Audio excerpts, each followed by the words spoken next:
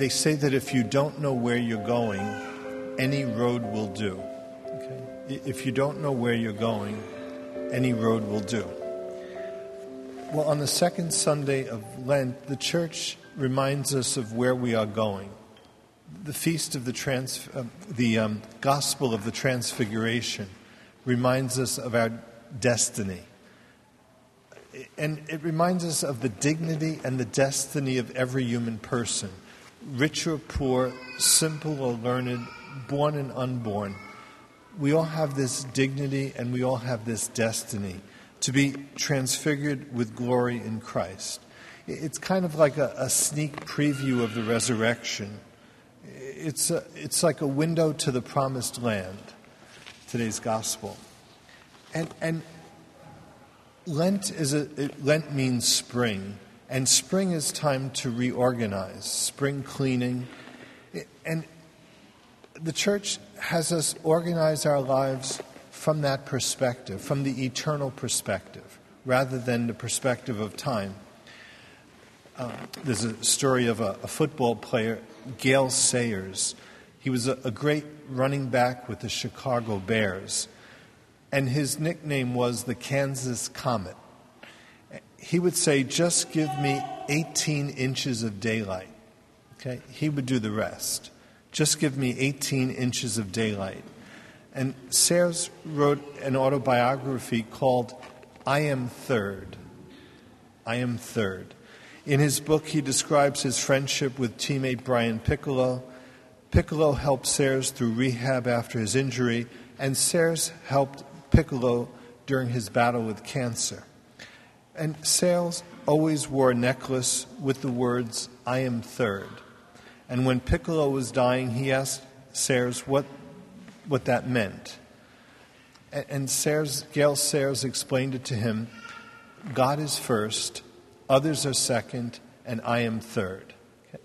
And like we say, it's from that hierarchy, that organization, that we want to order our lives.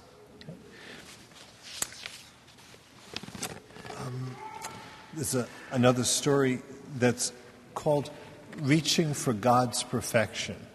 There's all kinds of perfection that people seek. There's physical perfection, physical beauty, athletic perfection, intellectual perfection.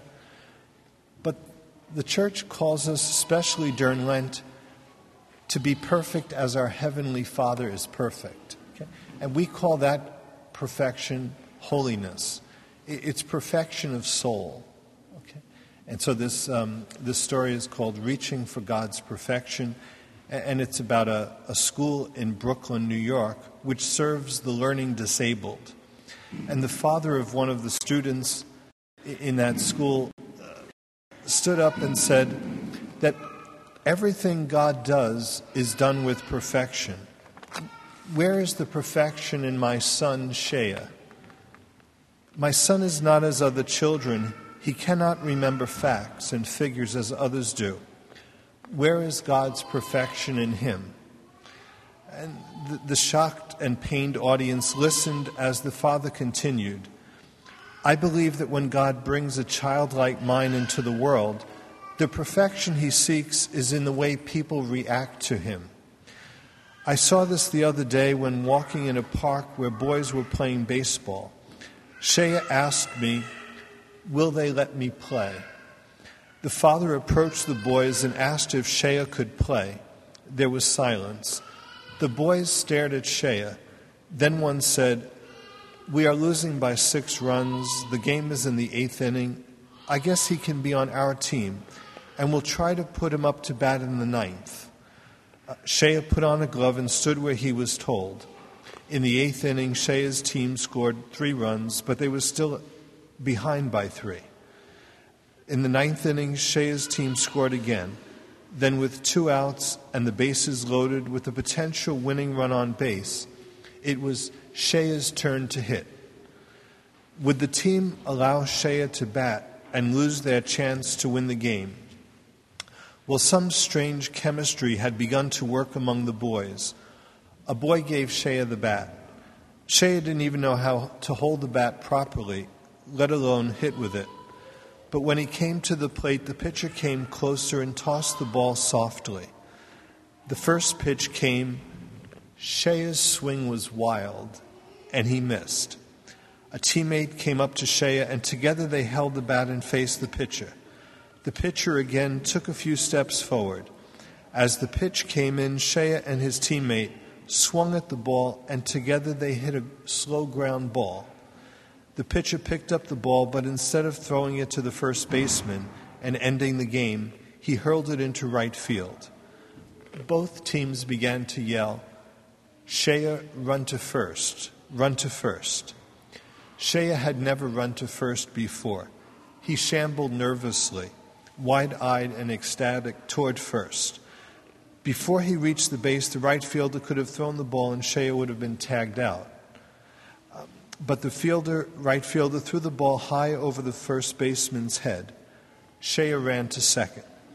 The opposing shortstop ran to him, turned him in the direction of third base, and shouted, to third, run." Shea rounded third. Now boys from both teams ran behind him, screaming, "Run home, home."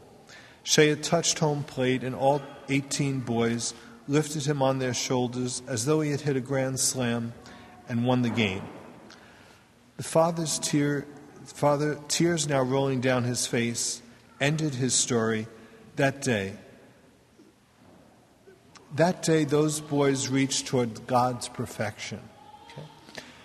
And it takes a transfigured vision to see that dignity in every person and to treat them, rather than to see people as objects to be used for my own ego or for my own pleasure, to see that dignity and destiny of each person, and to treat them as in accord with that real dignity they possess. One final story is, and they call these people retarded. A few years ago at the Seattle Special Olympics, 9 contestants, all physically or mentally disabled, assembled at the starting line for the 100-yard dash. At the gun, they all started out, not exactly in a dash, but with a relish to run the race to finish and win. All that is except one little boy who stumbled on the asphalt, tumbled over a couple of times, and began to cry. The other 8 heard the boy cry. They all slowed down and looked back. Then they all turned around and went back, every one of them. One girl with Down syndrome bent down and kissed him and said, "This will make it better." Then all 9 linked arms and walked together to the finish line. Everyone in the stadium stood, and the cheering went on for several minutes. People who were there are still telling the story. Why? Because deep down, we know this one thing. What matters in this life is more than winning for ourselves. What matters in this life is helping others win, even if it means slowing down and changing our course. Vince Lombardi had that expression, winning is not the most important thing, it's the only thing. And transfiguration is the way the church defines winning. And so life is about winning, but also slowing down to help others to win. Being, like we say, recognizing their dignity, recognizing their destiny, and helping them along that path to the finish line, which is transfiguration. It's been said that the only success in life is to be a saint. The only failure is not to get to heaven. So in this season of Lent, we seek with renewed vigor to run toward that finish line of transfiguration and to be willing to slow down and help others also to reach that line.